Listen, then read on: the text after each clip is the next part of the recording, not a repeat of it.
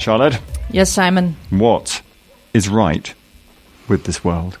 Well, in order to address today's what's right with the world, we must also address what's really horribly wrong with the world, or rather some people. Yeah? Pedophilia.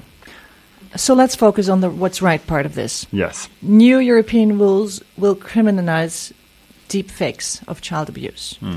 So the European Commission has proposed updates to a directive from 2011 that was no longer sufficient. And these updates include expanding the definition of child sexual abuse in order to be able to prosecute the production and circulation of deepfakes and AI-generated material, as well as the live streaming of abusive acts. AI... Artificial intelligence. Artificial intelligence created loopholes so that criminals could produce synthetic images of child abuse and evade law enforcement. This revision could close those loopholes. A very, very good thing. Very, very good thing.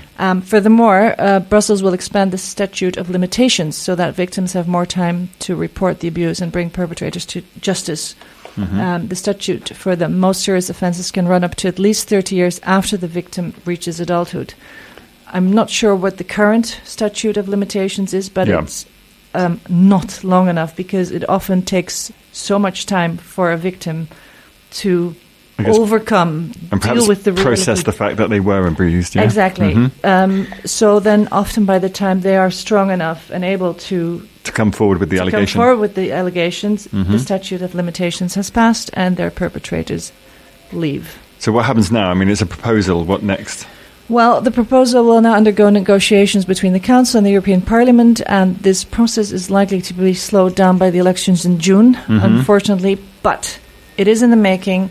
It's a good proposal. I think there is a lot of what's right with the world in getting this through.